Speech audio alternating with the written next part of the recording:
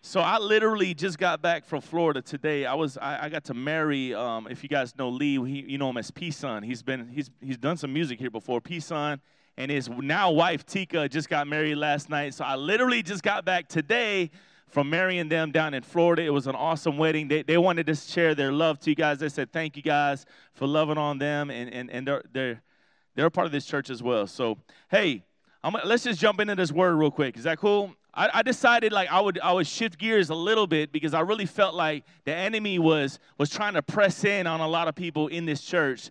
So I decided to kind of shift gears, and I wanted to share 6 methods of the enemy's tactics, all right, or the enemy's schemes, right? And it's not like we want to study the enemy. It's not like, I believe that if we study Jesus, the truth, the way, the truth, and the life, we will recognize the enemy when he's at work. But I do believe that there are some schemes that the enemy has been doing all throughout Scripture, that he does the same schemes in 2019, because he's really not that smart, right? He's really not that smart. So he does the same dumb things over and over and over. And when we can recognize that those things are not of God, it's just easier to kind of throw them to the side or do away with those things, right? Ephesians 6:11 says this: put on the whole armor of God, that you may be able to stand against the wiles or the schemes, right, of the devil, right? The word wiles means this. In Greek, it means methodia, meaning strategy, schemes, or planned deceitful procedures. So there is someone, right, or there's a spirit, what we call the devil, right, or the accuser of the brethren, who is scheming against you. Why is he scheming against you? Because God the Father created you in his image with a purpose that's bigger than yourself. And the purpose is for the kingdom of God. And the enemy wants to stop or hinder God's purposes from prevailing in your life. So what does he start to do? He starts to scheme. He starts to put tactics in place, people in place, to try to get you away from the purpose of God. And so I want to share 6 methods of the enemy today. But before we jump into that, let's go to Lord in prayer real quick. Father God, I pray that your word is revealed to our hearts and our mind today, Father. And that your word moves forth and it does not return unto you void, but it accomplishes everything that you set it forth to accomplish, Father. Touch hearts and minds today, Father. Teach us something. Disciple us in your word. It's in Jesus' name we pray. We all said, amen, amen, amen. So the first method is this: he loves to contradict God's word, right? The enemy loves to contradict God's word. We read about it in Genesis chapter 3. We know the story of Adam and Eve, right? The enemy says this: you will not certainly die. The snake or the serpent said to the woman. Well, guess what God had just told Adam and Eve? If you eat of this tree, you will what? Die. You will die. And so here comes the enemy. You will not certainly die, says the serpent, right? Or the enemy, or the devil, or the accuser of the brethren. So he always tries to contradict the word of God. And in 2019, we have a lot of ideals and philosophies and different theologies, right? We have humanism. We have people who you say, you know what, I'm a spiritual person. You ever heard that before? Like, hey, man, I believe in Jesus. Well, I'm spiritual. I'm like, okay. Well, there's one spirit that will get you to the Father, and it's the Spirit of the living God. It's Jesus. It's the Holy Spirit. It's the Father. The Bible says no man comes to the Father through the Son. So there's a lot of people out here. There's people that think there's no consequences to everything. I believe what I believe, and that's my truth. You ever heard that before? That's my truth. My truth. So I can't be wrong. So there's no morals. There's no boundaries. Anything goes. And the enemy loves to tell people that they're right thinking these things, because he loves to contradict the word of God. Why is he trying to contradict the word of God? So that we don't fulfill the purposes of God in our lives. He contradicts the word. The second method is this: he counterfeits God's word. He counterfeits the word. I'll never forget one time I was at the bank, and I cashed a check. You ever been to the bank and cashed in a check? That's actually a good feeling, right? You get the cash in your hands, you're like, okay, right, I'm the man. I forget how much it was, but it wasn't even that much money. And I'll never forget, I went to, I don't know if it was Walmart or one of the big box stores, and I gave them a 20. I gave them, can y'all hear me now? That's the enemy right there, that microphone. Jesus. And I gave them a 20, and they used that little marker on it, right? They put that little marker on it, and the thing was fake. They're like, oh, we're gonna have to keep the 20. I'm like, what do you mean you keep the 20? You got to give me back another 20. Do something. They're like, no, this is actually not a real $20 bill. So you know what I did? I went back to the bank where I cashed the check from and got the money from. And guess what? They had already known there was a problem, that they had some counterfeit 20s. And the reason why they missed the counterfeit 20s is because most people don't check $20 bills. They only check the hundreds. But people were counterfeiting the smaller bills, right? This was several years back. And they actually refunded me my money, the 20 or whatever it was. And I realized, like, man, there's actually people out here counterfeiting money still in 2019. I'm like, that's crazy. But that's what the enemy loves to do to God's word. In Genesis 3:5, it says this, for God knows that when you eat from it, your eyes will be open, and you will be what? Like God, knowing good from evil. Now, they will not be God. But the enemy's saying, hey, you're going to just be like God. You're going to realize, you know what I mean? Like the good and the bad. You're going to realize, you're going to see everything that God sees. No, that's a lie. That's a counterfeit mindset. That's a counterfeit way of thinking. See, the enemy's described as, he said, that there's one like a roaring lion, right, who seeks to steal, kill, and destroy, right? But he's like the roaring lion. He is not the roaring lion. He is a counterfeit of the real lion, which is Jesus. He is trying to be like him. So what he wants to do is he wants us to counterfeit our mindset. God knows, he said. God knows. He's trying to put words in God's mouth. And a lot of times he tries to speak to us, right, with this false truth. Counterfeiting the gospel, counterfeiting Jesus. There's tons of false teachers who come in the name of the Lord in 2019. There are. There's a lot of people who come in the name of Jesus or in the name of God, right? Or in the name of Christianity. Who they're counterfeits. The Bible says that you will know a person by their what? By their fruits. So there is a reality as believers that we can look at another man and look at another woman and see if they have any fruit in their life. Right? Everybody's like, oh, you can't judge people. Oh, you can't judge. No, there is such thing as judging people based on their character. There is such thing as judging people based on their fruit. You judge every single day. You judge today that chair was going to hold you up before you sat in it. You believed in it. When you leave this room, when you leave this building, right, and you get out onto the highway or wherever you're going to go, and that light turns red, you make a judgment call in your mind that you're going to stop or you're going to go. And hopefully you judge correctly. Because if you don't judge correctly at the red light, your life is in danger. Because the red light is there for your safety. And see, God's word is there for our safety. He wants to protect us. So the enemy tries to counterfeit the word. Right? He tries to give all these little commentaries on the side. Yeah, I have a study Bible. I don't know if you've ever seen one of those before, but it actually has these commentaries down below at the bottom. You can get on Blue Letter Bible or all these other websites, and they have these commentaries. Well, the commentaries are not the gospel. These are just men's, you know what I mean, like definitions and understanding and revelations. A lot of them are good. Some of them aren't good. But the enemy loves to be that little commentary dude and when you read the scripture, he tries to give you these counterfeit understanding and mix up the words so that you could cause confusion. So why? So you don't fully live out the purpose that God has for your life. The third method is this.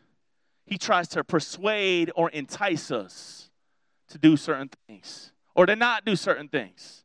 1 Chronicles 21. Satan rose up against Israel, right, and incited David to take a census of Israel. He provokes us. He entices us. He throws the bait out. He throws the lure out, right? And he just dangles it in front of us so that we can go and take the bait. How many like fishing? Fishing. Anybody like fishing? I like fishing. I'm the only one? Okay. We go fishing one day. One thing I know about fishing, and probably everybody knows about fishing, you can't just throw, the pole out there with a hook on it. You actually have to put something on the hook. Right? You have to put something that entices the fish to actually come over to the hook and bite it. Right? We call it bait. And it's something typically that the fish likes. And so the enemy entices us and lures us and persuades us a lot of times with something that looks good to our eyes. Right? Because last time I went fishing, I used a worm. Right? And I don't know what it is about worms. Thank God, we're nothing like fish. We don't want to bite no worm. But something about a worm in a fish's eyes that draws that fish all the way to the worm. But how many of y'all know if you don't tie the hook correctly or you put the weight on it a different way, that the fish will actually notice that there's something not right about the worm? There's something extra about the worm, right? That's just not a free worm. Like that's not natural. There's something about this worm that isn't right. And so the fish doesn't bite the hook. And then I get mad as a fisherman because I can't catch any fish. But see, the devil, the enemy, the accuser of the brethren, wants to cast that bait out right in front of you. And he wants to wiggle it around, wants to jiggle it around, wants to entice you and lure you in so that you can bite the bait. But guess what? When the fish bites the bait, what do? You actually start to reel that thing in. But before you reel it in, you do one thing. What do? You got to, what we call set the hook. Right? What is setting the hook? Well, the hook, if you've ever seen a hook, it actually has a barb on it at the end. And the barb at the end is so when you hook the fish in the mouth so it doesn't come back out. Once it's hooked, it's hooked. If you hook that fish in the mouth, that thing is going one direction, and that is that way, out of the water. And one thing, if you get a fish out of the water, the fish cannot breathe. That's a bad place for a fish to be. And then after the fish can't breathe, you throw them in a cooler. After the cooler, you get them home, and you take out what we call, the knives. It might be called something else, but the chef knife, and you start sharpening that knife. And then what do? You fillet that fish. And you fillet that thing up. You batter that thing up. You drop that thing in the deep fryer, and then you have a good old party, and we call it a fish fry, right? But that is bad news for the fish. It's bad news for the fish. The enemy loves to do the same thing to us. The enemy loves to lure something right in front of us. Get us to bite that thing and then take us out of our comfort zone. Take us out of our place that we can actually breathe and we feel like we're suffocating. And the enemy wants nothing more than just to fillet our whole life up and make us a mess. But God, right? See, temptation always seems harmless in the beginning. But when he asked David to take the census, 70,000 people died in 1 Chronicles chapter 21. 70,000 people lost their lives because David was enticed by the devil. And the enemy doesn't just want to take you out. The enemy wants to take your family out, your friends out, the people who love you. He wants to take everybody in your sphere of influence out. And a lot of times we let him because we bite the hook. The fourth method is this. He diverts our objectives. He diverts our objectives. Matthew 16. Peter took him aside and began to rebuke him because he told Peter that he was going to go to the cross. Peter took him aside and said, "Never, Lord. This shall never happen to you." Jesus turned, right? And he said to Peter, what did he say? He said, "Get behind me, Satan." Get behind me. He told his boy, he said, "Get behind me, Satan." Now listen to what he says. He says this, "You are a stumbling block to me. You do not have in mind the concerns of God, but merely human concerns." Then Jesus said to his disciples, whoever wants to be my disciple must deny themselves, pick up their own cross, and follow me. Like I could spend the whole rest of the day talking about this right here. But the reality is Peter did not have the big picture in mind. Peter was looking at it through our human eyes. Peter, just like us, a lot of times what happens is our objective is one thing, then all of a sudden the enemy does something and he diverts our objective from the big picture down to the little human pictures. See, God knew what he was doing. Jesus was on a mission to the cross. And Peter tried to stop the big picture mission from happening because he didn't want his boy to die. Diversion from God brings everything back down to a human perspective. Right? And God is way bigger than our ways. God is way higher than our thoughts, the word says. And when we have a human perspective, it's typically void of self-denial. See, Jesus says if you want to be my disciple, you got to pick up your own cross. You got to die to your own flesh. You got to die to yourself. See the big picture of what he's doing and follow after him. And I guarantee you, if you're following after Jesus, Jesus is on a mission for the Father. And you are going to be a part of that.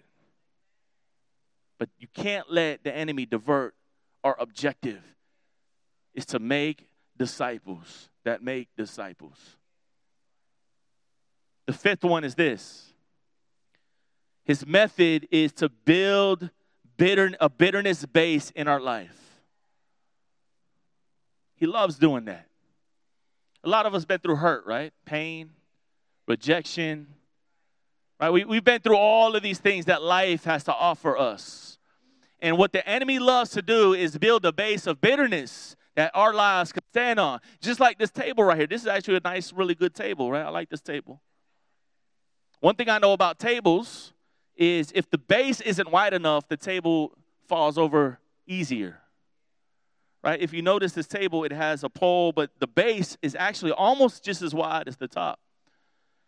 And see, when our base of our lives are built on bitterness, right? It's built on bitterness. A lot of times, that base doesn't go that wide.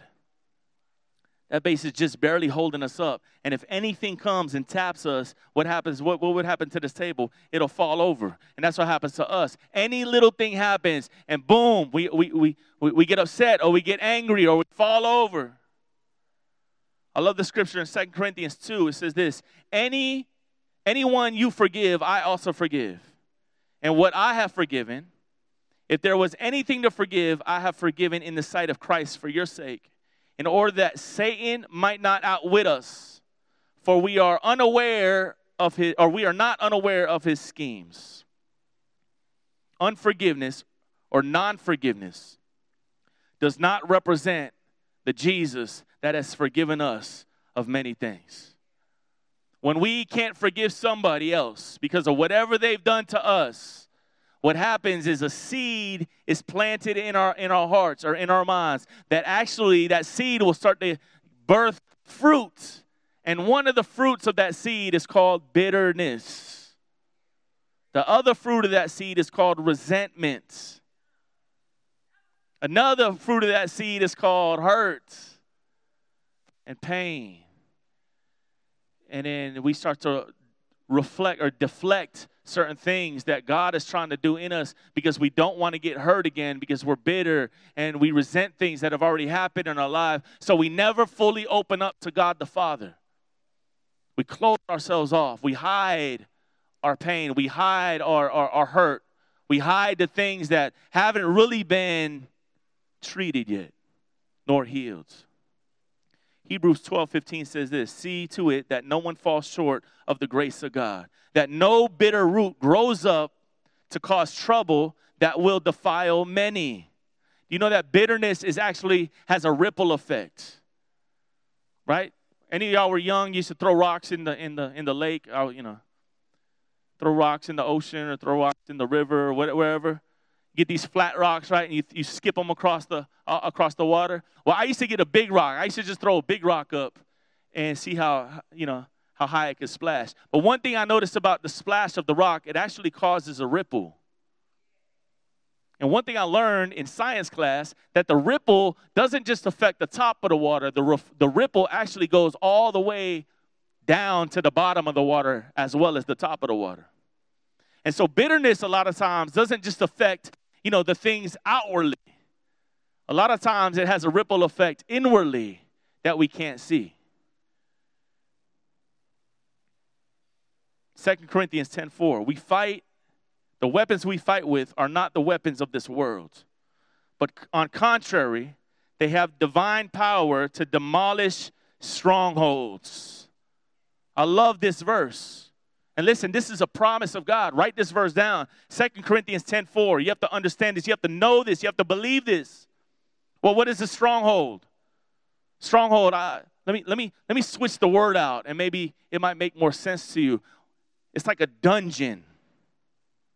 They have divine power, right? Our weapons, our weaponry has divine power for demolishing these dungeons that we're stuck in. Or I could also say these prisons, right? The weapons that we fight with have power to demolish and destroy the prisons that we've been trapped in. The weapons we carry have power to tear down, demolish these fortresses that seem impossible to overcome in our life. Don't fall for the method of bitterness, because you have a weapon in you, and it's the Holy Spirit, and it's the Word that tears down strongholds in the name of Jesus. The last method is this. He has this constant rebuking and constant persecution. It's his method. He's constantly speaking negative things to you and over you. And some of us hear them physically through other people. Some of us, just at night, we're bombarded with these thoughts of persecution. You're not good enough. Oh, God didn't forgive you of that. Oh, you're not that person no more. Just remember remember what you've done. There is no forgiveness for that. You'll never be whole. You'll never get out of poverty. You'll never be healed. Your children will never grow up to be anything. You hear all of these negative thoughts constantly being rebuked by the enemy. 2 Corinthians 12 says this: because of these surpassingly great revelations, therefore, in order to keep them from being conceited, I will give them a thorn in my flesh, a messenger from Satan to torment me. The Canaanites were constantly had these thorns in their flesh.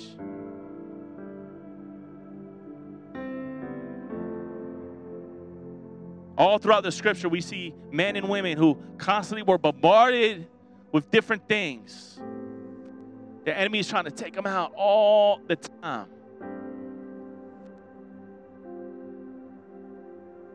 When you walk through life, there's going to be things. There's going to be people. There's going to be pain. There's going to be persecution. But Jesus says this. He says, be of good cheer, for I have already overcome the world. And so we can walk in wholeness despite all of these things. We can walk in peace that surpasses all understanding despite all of these things. 2 Timothy 3:12 says, in fact, everyone who wants to live a godly life, right, you will be persecuted because Christ was persecuted before you. It's because of his name that we're going to be persecuted.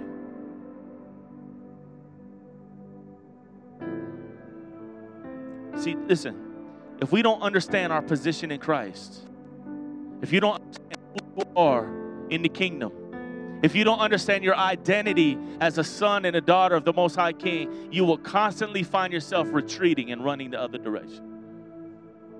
Constantly. But when you understand who you are,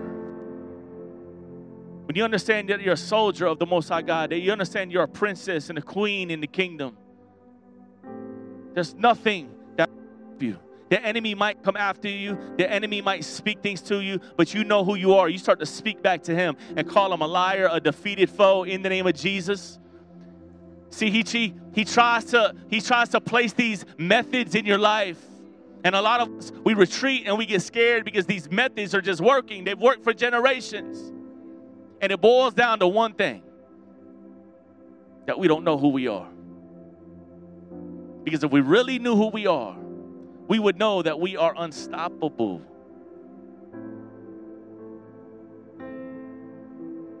The Bible says this, that a 3-cord strand is not quickly broken.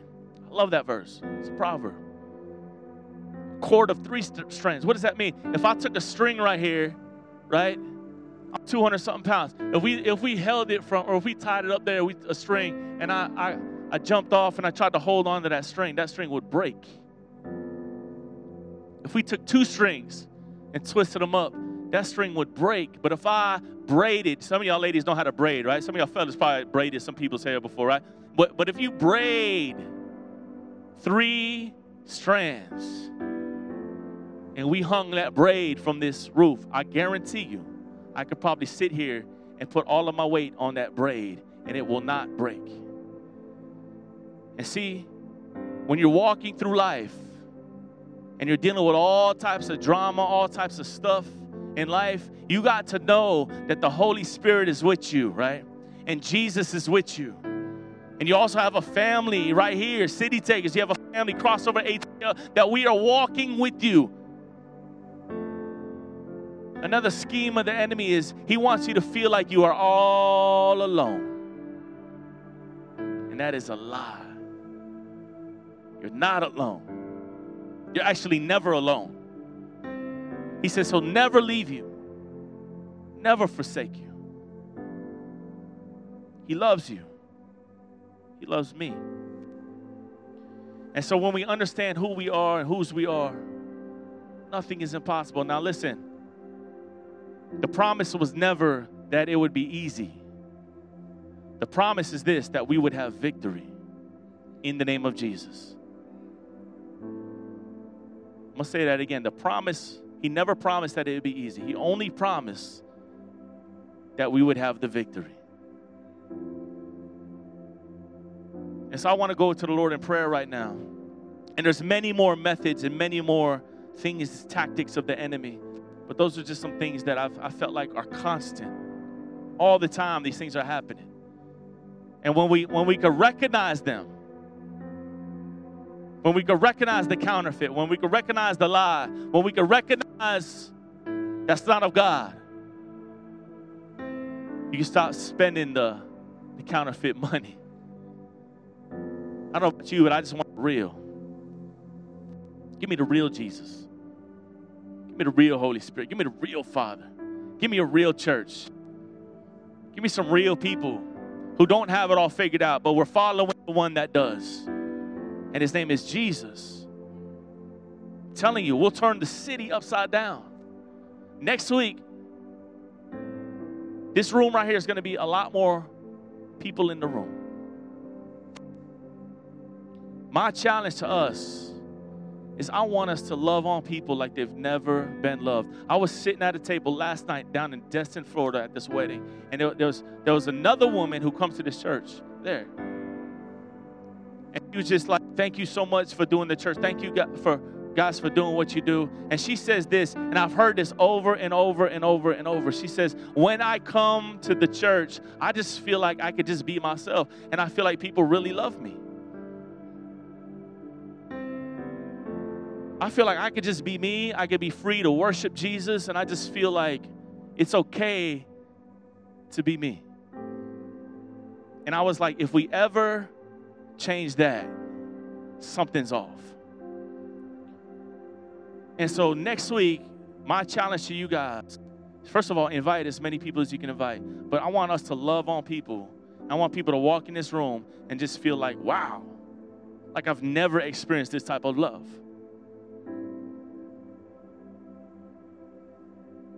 I know you will. because Jesus lives in you.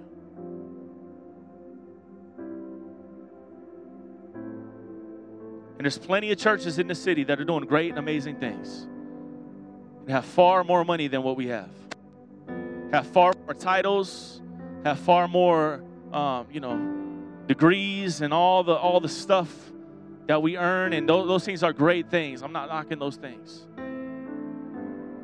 But I believe that there's a revival coming to the city of Atlanta. I believe that God is going to turn the city upside down, and that this city of Atlanta is going to be a beacon of light to the nation and the nations.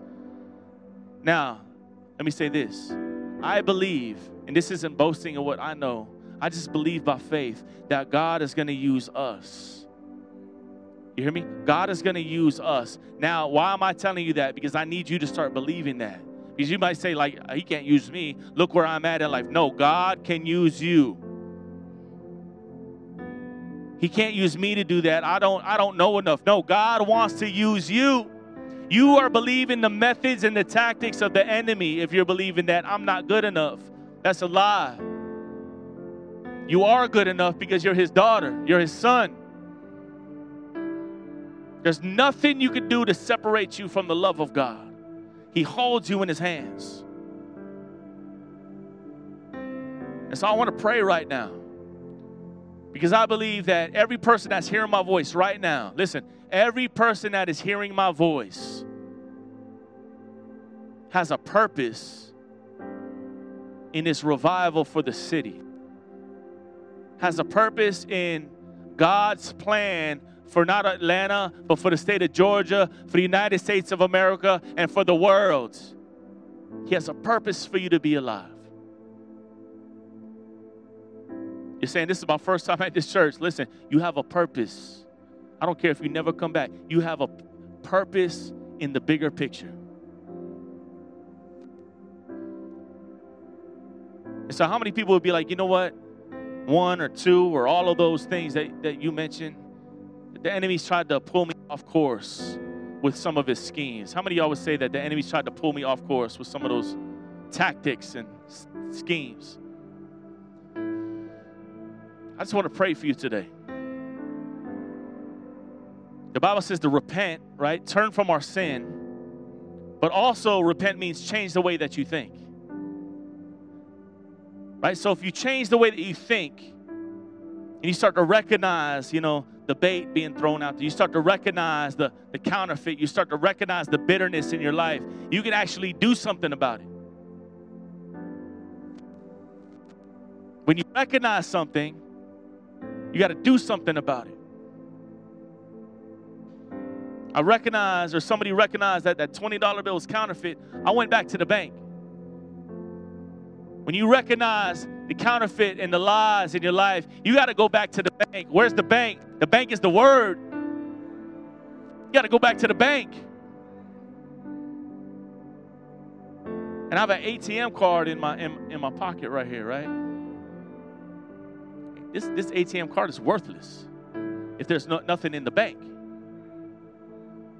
But when there's something in the bank, I could go to the ATM machine, right? As long as I know the PIN, and the PIN is JESUS for us.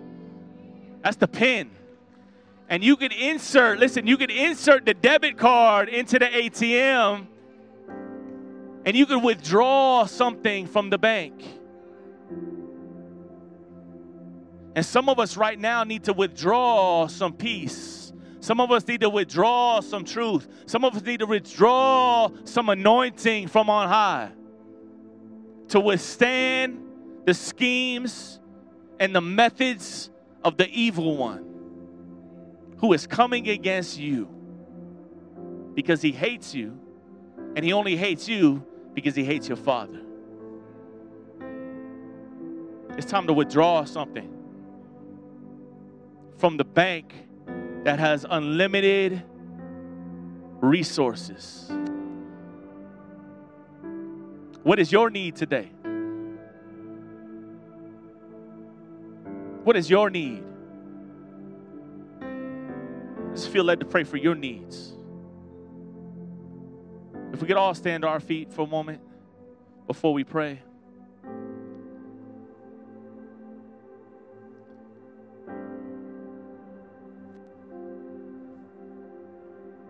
I want us to just kind of open our hands like this, like to heaven.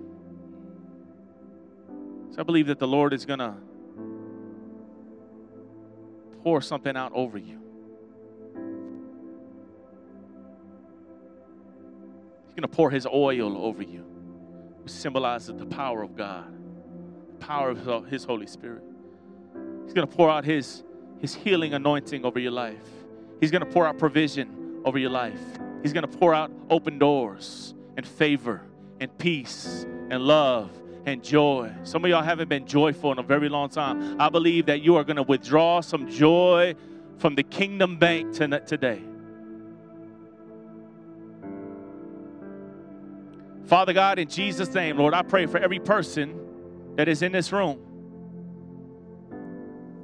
I pray right now, God, that you open up the heavens, Lord Jesus, and that we start to sense you pouring out your grace and your mercy, Father, right here in this room, in the name of Jesus. We thank you, Father, that we can experience you in new ways every single day. And we thank you, God, where we have overdrawn in life, that you have an abundance of resources, Lord Jesus. And we could connect our heart to your heart, Lord. And you said you are a good Father in heaven. If we ask anything on earth, it shall be done by the Father in heaven. So this is what I want to do. For the next 30 seconds, I want you to make your request known. What are you going to punch into that ATM today? Come on, make your request known to your Father in heaven right now. Come on, open up your mouth.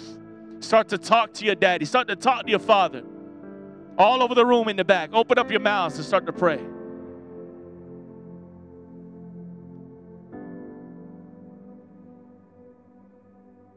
Don't be ashamed.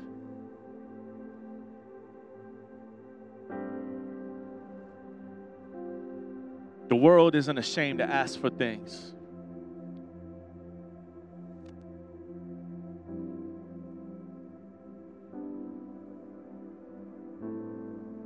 I come against shame right now. I come against shame and embarrassment.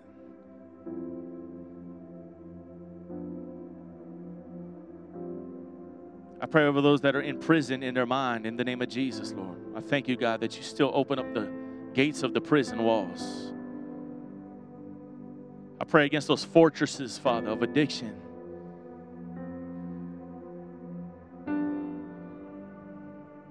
You said that you've given us the keys to the kingdom. Whatever we bind on earth shall be bound in heaven. So I bind up every addiction, whether it's physical, mental, or even spiritual. In the name of Jesus, we bind that up and we command it to be gone right now. Be healed, be whole in Jesus' name. I thank you, God, by your stripes we're healed and made whole. I pray for every infirmity in every person's body in the name of Jesus. Father, I pray that their bodies, their bones, their blood, their mind, their soul comes into perfect alignment with heaven, Lord Jesus. And I thank you, God, that you're still at work. I pray for peace to come upon every person's mind right now that is struggling with fear and anxiety.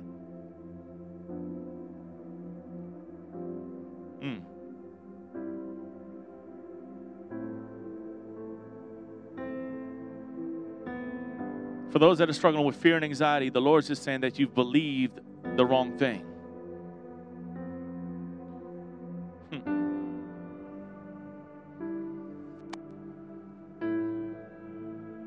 I thank you, God, for rest, peace,